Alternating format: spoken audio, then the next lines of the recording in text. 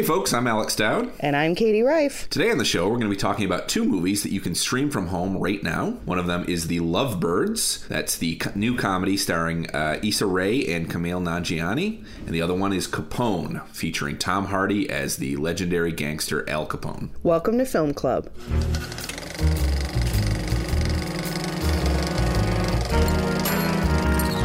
Hey Katie, how you doing? Doing pretty okay. What about you? I need a change of scenery, I think. It's not the solitude, it's the looking at the same wall every day that's starting to get to me. Just a different place to be by yourself. Yeah, I think that would be nice, yes. Yeah. I get it. I cope pretty well with all this, to be honest. I'm an indoor kid at heart, and I don't know. I mean, it's a weird time, but I'm coping, I guess. Yeah, it's not even the being alone, because, yeah, I'm pretty comfortable with that. It's just, I'm just starting to kind of pace around my apartment like a tiger a little bit. Yeah. Yeah.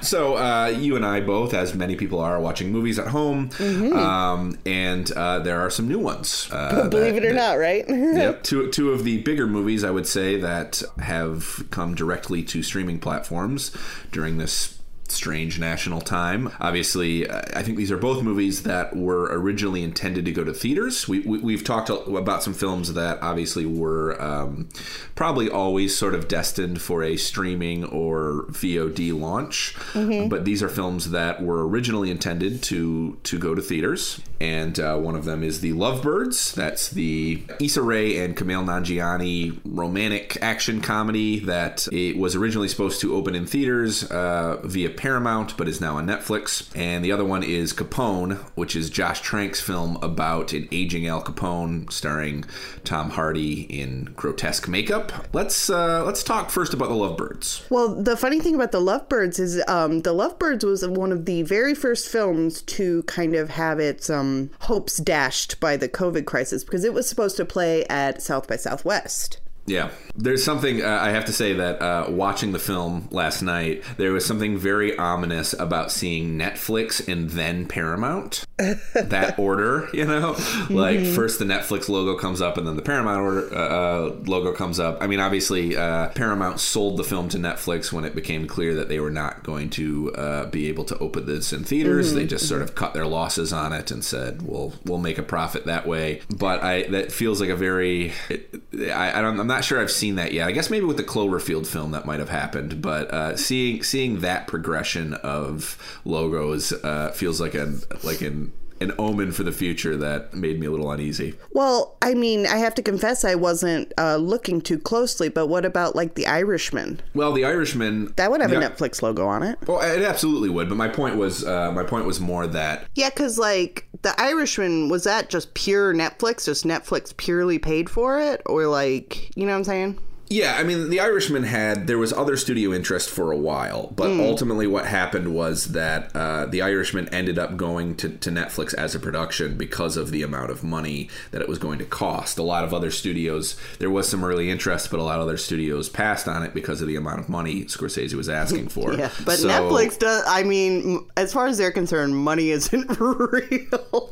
Totally. I've heard some stats about Netflix being billions of dollars in debt that just blow my mind. Yeah, I mean, I think their whole strategy at this point is I think they're trying to be the industry leader in streaming platforms and to largely, I think, muscle out a lot of their competition. But what they're doing is they're spending enormous amounts of money on acquisitions and on production, and I'm not sure they've posted a technically profitable year in quite some time because of this strategy. The thing that I have mixed feelings about is Netflix kind of wants to be a video store, a TV network, and a film studio all at the same time. And that sort of consolidation always makes me a little bit uneasy. I guess that's what I mean when I say that I found it a little ominous, because I can envision a future where all of our movies come from one place, and that's Netflix, and that scares me a little bit. I don't think that's necessarily a good thing. Essentially, a small handful of people are deciding what the culture is what you Yes, exactly. But The Lovebirds was not developed for Netflix. It was developed for Paramount. I do think that watching the film, I think it plays perfectly well at home. I don't think this is something that needed necessarily. I mean, again, we've talked about this many times before on the show, but I do feel like most movies play better on the big screen, and I couldn't tell you how this plays on the big screen because I haven't seen it that way. But I will say that at no point watching The Lovebirds did I think, wow, I really wish I could see this particular set piece on the biggest screen possible. I was like, this works perfectly well from the comfort of your home. Those lowered expectations might even kind of benefit it in some respects. Oh, yeah. Well, that kind of reminds me of one thing sometimes when a film is set in a city, it's a really integral part of the story. New York's a character in the movie, to use the cliche. But I kind of got the impression they filmed this one in New Orleans because everyone thought it would be fun to live in New Orleans for a couple weeks. I mean, I would imagine it's probably a matter of tax incentives, isn't it? You can probably film there for cheaper. The city is completely irrelevant to this film. From last summer, I was in New Orleans and I talked to a couple of people in film industry there, and they said the tax incentives in Louisiana are not as good as they used to be, actually. So they're losing a lot of production to Georgia. Interesting. Okay. Anyway, but it is set in New Orleans. I think that comes up once or twice in dialogue. There's a joke. There's a joke about New Orleans being the food capital of the world or something. But otherwise, it could honestly, this could be set in any American city. No, any city. Yeah, like there will be background revelers every once in a while, but there's no real reason why it needs to be in New Orleans. Totally. So Ray and Nanjiani, who are both, I guess you could, they're both comedians, and they both have had tenures on successful HBO series. They basically play this couple that's going through what appears to be the final stages of their relationship. They're in sort of, things are winding down for them. The relationship clearly isn't working. One of the sort of more likable touches of the film, I would say, is that it opens with them meeting. They're like sort of coming out of a hookup, and they have this nice morning, and we meet them at the very beginning of their relationship when everything seems great, and then we cut ahead 4 years to this argument they're having. Yeah, I also enjoyed that touch there. Yeah, it was one of those dates that maybe you didn't intend for it to be a date, but then the next day you're like, let's just make this a date. Right. I mean, I think that the two of them are really good together. I think that we get a sense watching them, and this is one of those things where I wonder how much of this is good for the movie or bad for the movie, because we get a sense watching them, even in this first fight they're having, that these two have chemistry. So I think that helps plant a seed, because I don't think it's too much of a spoiler to say that maybe the fact that this relationship could be ending, maybe that's not a certain thing by the end of the movie. But I think that's pretty much to be expected in a romantic comedy. There's going to be some push-pull of, are they really going to break up? Right. Especially one called The Lovebirds. Yeah, that's part of the deal. And it's not a spoiler to say they're breaking up, because that's sort of the inciting incident of the film, is they're having a big relationship-ending argument, and that's what throws them into the main plot, is that they're not paying attention to the road while they drive. Yeah. But I think that there's enough of a spark of chemistry between them, even when they're supposed to be at their low point as a couple, that I think in one sense that's smart of the movie to not. I mean, if these two were too toxic, even in those early scenes, I don't think we would root for them at all. Exactly. We would be like, just fucking break up already, But the movie does give you a spark that, like, even at their low point, these two do seem like they have that they might be compatible. But the problem with that too is that there's a part of me that feels like that they're likable enough together and have enough of a rapport even during their fights that it's a little hard for me to buy that these are two people who are really completely sick of each other, Oh, well, I mean, I felt like the romantic chemistry was important because it, like you said, it does make you root for them to get back together. And part of the plot of, a movie like this one is that there's going to be some back and forth, right? And there are certain moments where they're fighting, but then, their faces get close and they almost kiss and stuff like that. Yeah. And I think that it's more important that you believe that they really are about to kiss than you believe that they really hate each other, if that makes sense. Because Yeah. even when a relationship turns bad, the reason why people stay in bad relationships is because there is still some sort of spark there. There's a reason to try to make it work. And so I think the romantic chemistry was pretty much an unequivocal good in that way.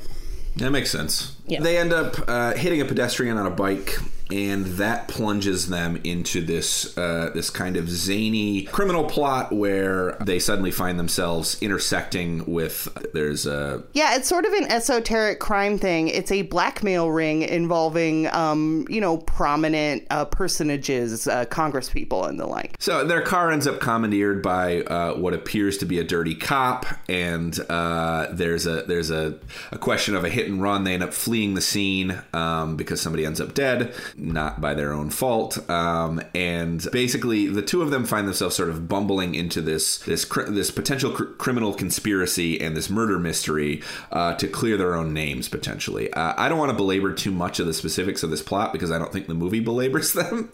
No, this is a movie that's all about the dialogue, and specifically the dialogue as delivered by these two stars to each other. Yeah. I would go as far to say that this is rather indifferently plotted, which does not strike me necessarily as a good thing when you're dealing with a film that wants to at least partially be a murder mystery. There are definite shades of Manhattan Murder Mystery, the Woody Allen film from the early 90s. You sort of have these two characters who are reinvigorating their relationship by getting involved in this in this potential murder mystery. I also sort of thought of the classic comedies of remarriage a little bit watching this because you have two characters who are sort of potentially bumbling back into love through these comedic circumstances. I just thought that this thing, as a piece of screenwriting, was so perfunctory at times. I mean, you can tell there are moments that you can tell are improvised. It's a modern comedy. A lot of modern comedies let their stars off the leash and let them riff. But to me, it almost felt like the plotting was improvised at times with how slapdash it was in terms of getting them from one place to another. It gave me new appreciation for something like Game Night, which is a comedy from a couple years ago, which I liked. I thought was a bit overpraised by some critics, but that movie at least put some thought into the intricacy of its suspense plot. This thing, this is one of those movies where it never seems like these characters are actually in any real danger, even though they're stumbling into very dangerous situations. Well, it's funny you mentioned Game Night because I would put this solidly in the middle because there's another film of this type called Keeping Up with the Joneses that is, I'd say, worse than this one in all the regards that you're speaking about. Yeah.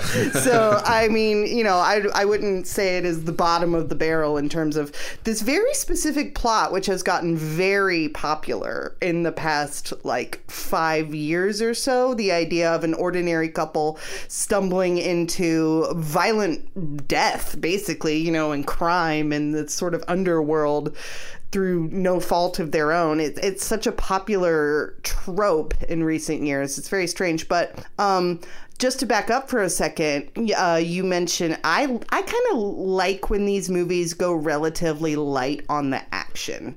And so the perfunctory nature of this whole kind of crime plot didn't bother me as much because I was thinking it more as a comedy of remarriage, as you put it, as a screwball, like with Ray and Nanjiani as a sort of central screwball couple. And in that situation, even a movie like His Girl Friday, does anybody remember the specifics of the story they're reporting on in His Girl Friday? No, you remember the specifics of their relationship. And so this movie it's not on the level of His Girl Friday, obviously. That's one of my favorite films of all time. But it's along the same lines, and that makes me personally inclined to be a little more forgiving about the plotting because it's barely, it is perfunctory. It's there because you have to have something to keep the story going. I guess I just feel like if the movie doesn't really care that much about this thriller backdrop that they're creating, then why have it? I mean, why not just make it a comedy about these two people trying to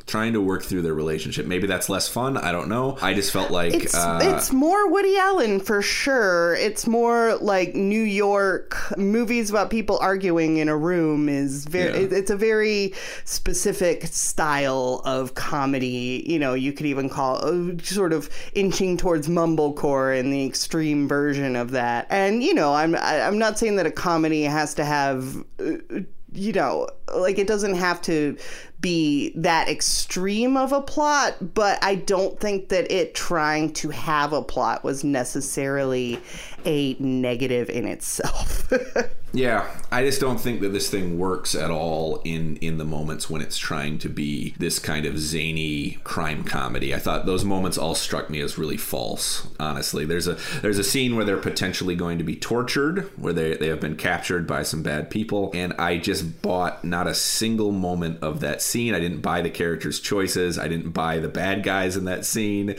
I never felt a credible sense of terror about, in the case of that scene, potentially being scalded by boiling hot bacon grease. Yeah, bacon grease. I didn't buy a single thing about it, and it reminded me of like a sketch comedy. It reminded me of like a moment from a sketch comedy show that isn't taking its premise seriously at all. And I think there's a few too many of those throughout this film. Yeah, I mean, that scene in particular that you're talking about, I think that was actually like one of the weakest parts of the film, because it was very similar to a lot of wacky circumstance scenes that you see in movies like Keeping Up with the Joneses. For me, actually, though, the part about the plotting that I was dissatisfied with was that, to me, this film really ran out of steam about an hour in, and it's an hour and a half long movie. And so that's kind of a long time for it to just sort of wind down. Well, I think that speaks, again, to the plot of this thing not being particularly relevant. I feel like we should mention, too, that this is the second film that Kumail Nanjiani has made with Michael Showalter. He directed The Big Sick, a movie from a few years ago, a romantic comedy, sort of Nanjiani's first big screen starring role. It was up for an Academy Award for Best Original Screenplay. The script he wrote with his spouse, Emily V. Gordon. I would recommend that people not go into The Lovebirds with expectations that this is going to be nearly as poignant or as sharp as that film was. The script, which is written by several people, Aaron Abrams, Brendan Gall, and Martin Garrow, is a lot more perfunctory than the one in The Big Sick. Well, sure. I mean, that was based on like a true story in their real life. So, of course, it's going to be more emotionally resonant. But I mean, you know, I agree with you that like the plotting of this movie and all of that was very perfunctory. It's just there to be there. But for me, I ended up on the positive side because I feel like Issa Rae and Kumail Nanjiani they had really great chemistry, and they both really seemed to be enjoying sort of doing the back and forth, banter, the witty dialogue throughout the film.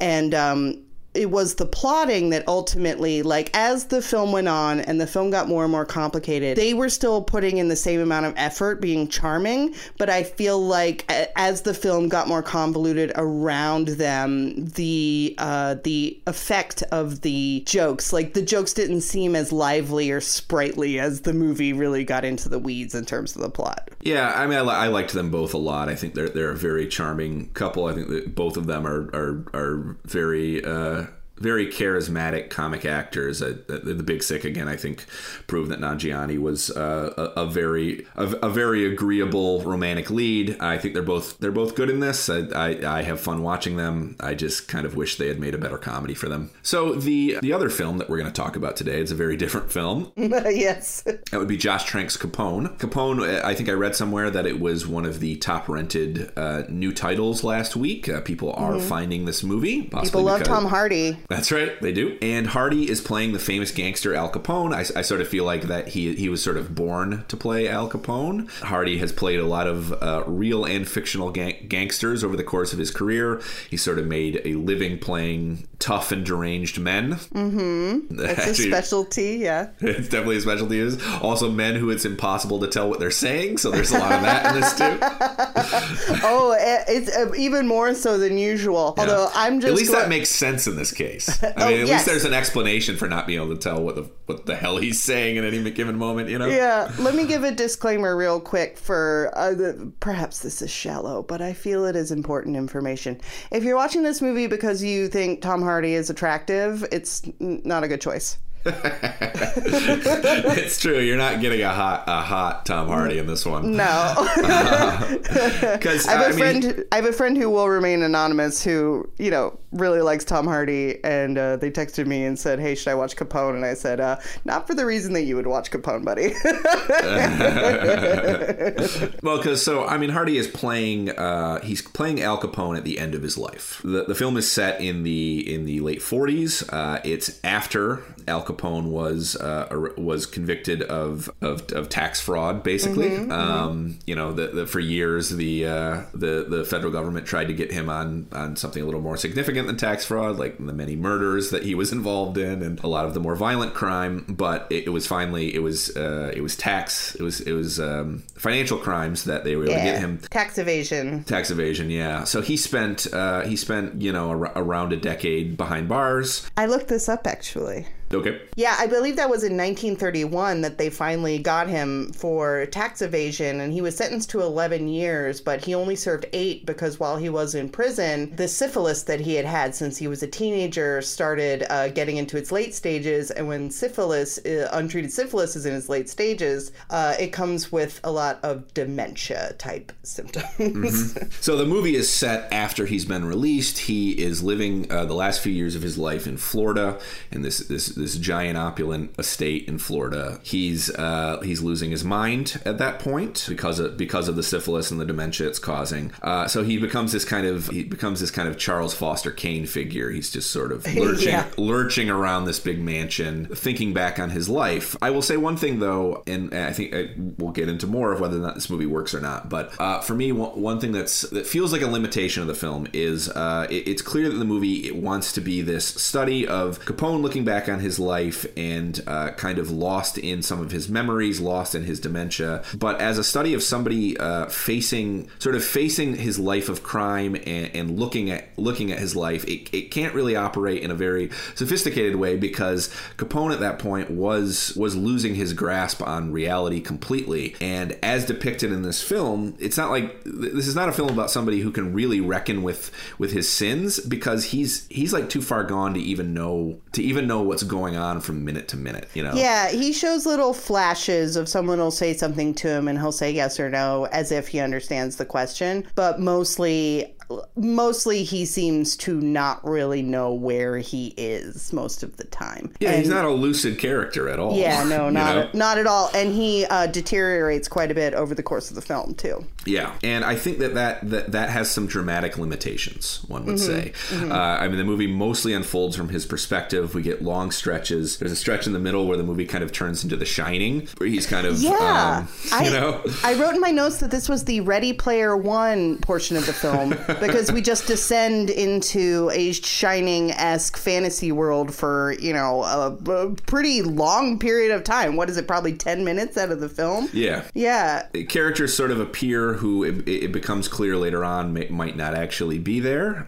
He's sort of imagining various figures from his life, these sort of ghosts that are appearing to him in a sense. The film doesn't do a great job at delineating this. Yeah. Which I think is partially the point. I think they want us to we're sort of sharing his subjective space through a lot of the movie. Although I will say not all of it. It's not totally consistent on that point. There are plenty of scenes where we cut to somebody who, it's not like the movie is like early on is like we're going to lock into this character's vantage. This whole movie is going to take place from his kind of fractured, unreliable point of view. There are plenty of scenes where he's not in them and we're just seeing characters, the people on the periphery of his life not through his lens. So it's not like there's a consistent perspective necessarily. Yeah, I would have admired the chutzpah of committing to a fully first person inside the mind of, someone losing grip on reality type of perspective. Agreed. I think that would have been potentially more interesting. Yeah, and for me, the fact that we are shifting between first and third person perspective throughout the movie actually I had a really hard time wrapping my head around what this movie was supposed to what the movie wanted me to be feeling watching it. At first, I have to admit that I giggled like a little kid. I was just like, what is this? This is ridiculous. This is just too much. Like, is this supposed to be a drama? I don't understand. But there are a few moments in it that do kind of work as horror. And so if Josh Trank was going for like deep pathos, like tour de force performance kind of drama, I think that he fell pretty far short. But if he was going for sort of hybrid, disorienting, horrific experience about how terrifying it is to lose, your grip on reality for you and for everybody around you, then he did that. Yeah. I agree that there's a lot of stuff in this that you might recoil from just sort of seeing a man's mind and body go. I mean, the Capone that we see in this movie, we should emphasize this again, is not the fearsome gangster of legend. Very infrequently in this film do we even, he still has the temper, and because he's played by Tom Hardy, he still has a certain intimidating presence. Yeah. But in a lot of respects, he is somebody who is completely, he's gone. He's gone. Even though he's alive, he's gone. And that is, I think I think for everyone, it's disturbing to see somebody at that stage in their life. And again, the Capone we see in this movie, he shits his pants without control. Multiple times. It sort of seems to be his move when someone is saying something he doesn't like. He shits his pants to get him to stop. Do you think it's motivated like that? I think it was just I think he just does not, at this point in his life, has no bowel control. I could not tell. There was so much about this movie where I was just like, is that what you were going for? I truly do not know. Yeah. I do think that it's an interesting, maybe it's an experiment in empathy in some respects, because we are basically asked to look at this person. So, it's sort of dubbed public enemy number one. So, he's one of the most notorious gangsters in American history, one of the notorious criminals in American history. And we're seeing him at his lowest point. And I think that the film, there's maybe a little bit of dark humor in seeing a figure who is sort of the embodiment of fearsome lawlessness in such a vulnerable position.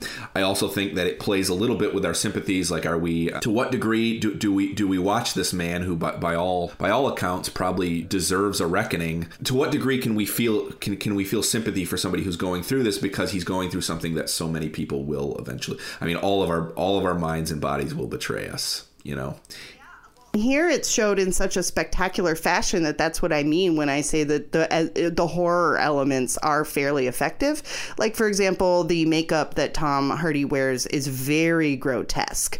And as drama, it's, in my opinion, too overplayed to really work.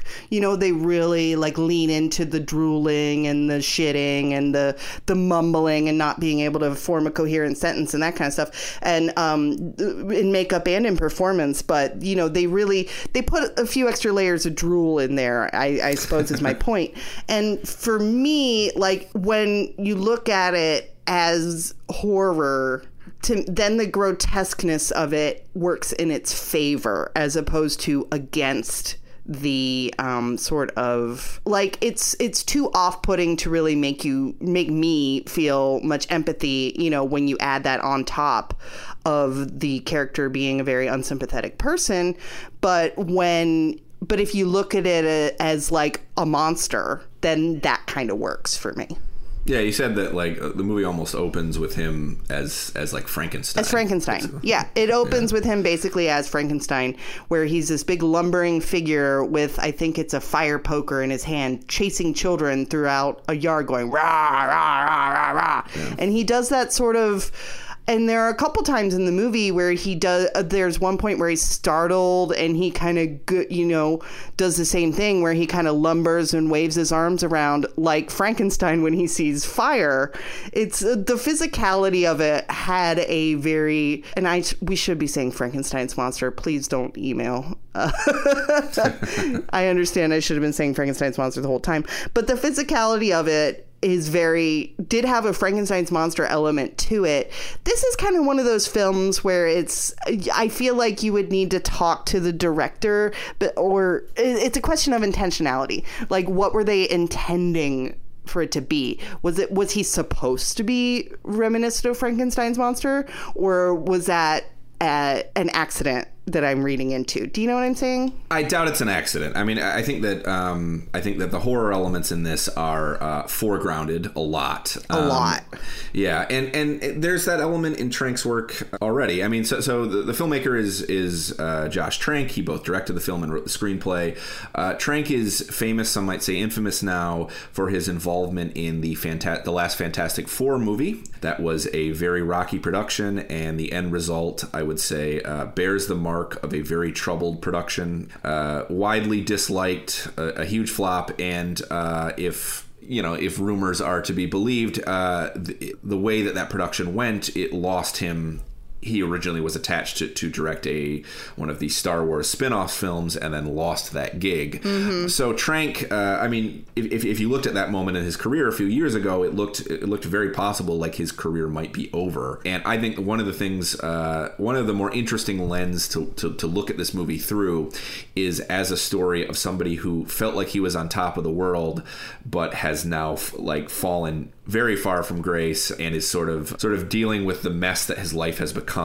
And I think it's interesting to look at the movie through that lens, because I do think there's probably something a little personal in this and a little personally bitter. I think this is a pretty bitter film in some respects. And well, there's definitely something, at the very least, it's cynical, possibly mean-spirited.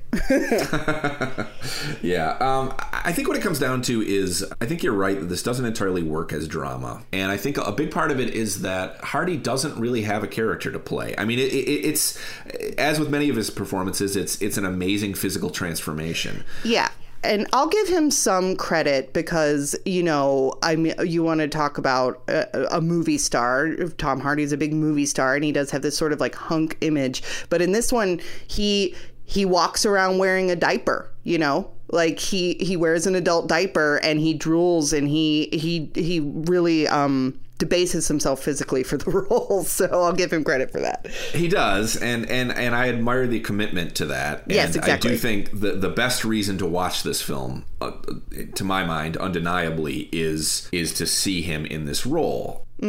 I just think I ended up watching it and kind of wishing that it's interesting because this is one of those biopics that looks exclusively at a very small sliver of a person's life, which I think is generally a smart strategy instead of trying to dramatize all of a life, Mm-hmm. But they've picked a chapter of his life that is not just fairly uneventful, but also one that doesn't much afford the actor much to play. I mean, he is essentially just doing the late stages of dementia and syphilis here, and so you end up with a drama where who Capone is, and I think this is very much by design, but I do think it's perhaps detrimental. We get no sense of who Capone is because he's gone at that point. Right. It's one of those things that sort of relies on your knowledge of the backstory of who Al Capone was to inform a lot of those aspects of the film. Exactly. There's no exposition. I mean, we don't get flashbacks, or we get very, very, very short ones. And the movie doesn't provide much, and maybe you don't need that for a figure as famous as Al Capone. I can imagine a version of this where I'd be complaining about too much. Like, do we really need more flashbacks to this? It's Al Capone. We get it. But I have to say that I thought a lot about The Irishman watching this film. Yeah. Yeah. Well, it is sort of like David Cronenberg's The Irishman in some ways. Yeah, I like that.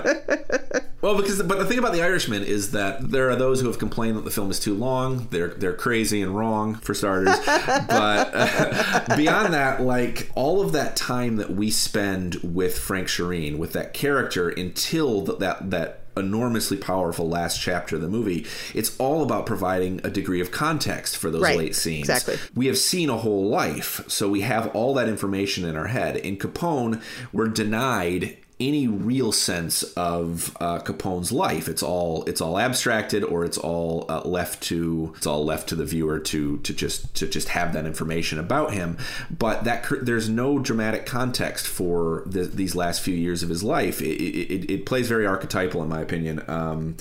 And I think that I found myself thinking that this might be a better movie, actually, if we did get some glimpse of what Capone's life was like before these pathetic final days. Well, even in the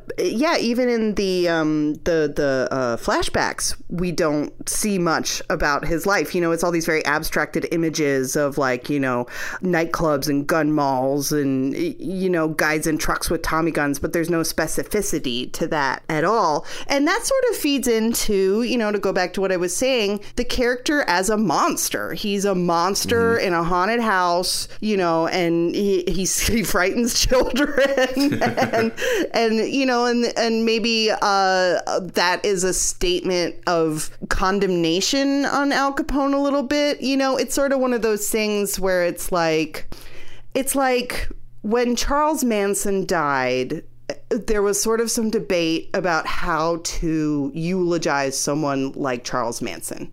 You don't write a regular eulogy, right? And a lot of we had a conversation about this at AV Club too, and we ended up deciding that the best way to eulogize someone like Charles Manson is to not say anything at all, because what they want is attention, right? And so and so in a gangster like Al Capone, if what he wants to be feared, the film is making him into this, like, he's a monster, but also like kind of a repulsive, pathetic figure at the same time. And so there may be an element of breaking down the myth in that, I think. All right, well, that's all we've got for you today. You can check out The Lovebirds on Netflix starting Friday, May 22nd, and then Capone is available for digital purchase or rental. In the meantime, please be sure to rate, review, and subscribe to Film Club wherever you get your podcasts. This week's episode of Film Club was hosted by me, Alex Dowd, and by Katie Reif. It was produced and edited by Carl Blumberg. Our sound mixer and finishing editor is Seth Hafer, and our motion graphics designer is Julie Mullins. Next week, we'll be back with a new episode. We're going to be talking about The Vast of Night. It's a low-budget science fiction movie coming soon to Amazon Prime. Definitely worth taking a look at. And we're also going to do something a little off format. We're going to talk about the long-running Fox television series, The X-Files. Another study of UFOs and alien culture, etc.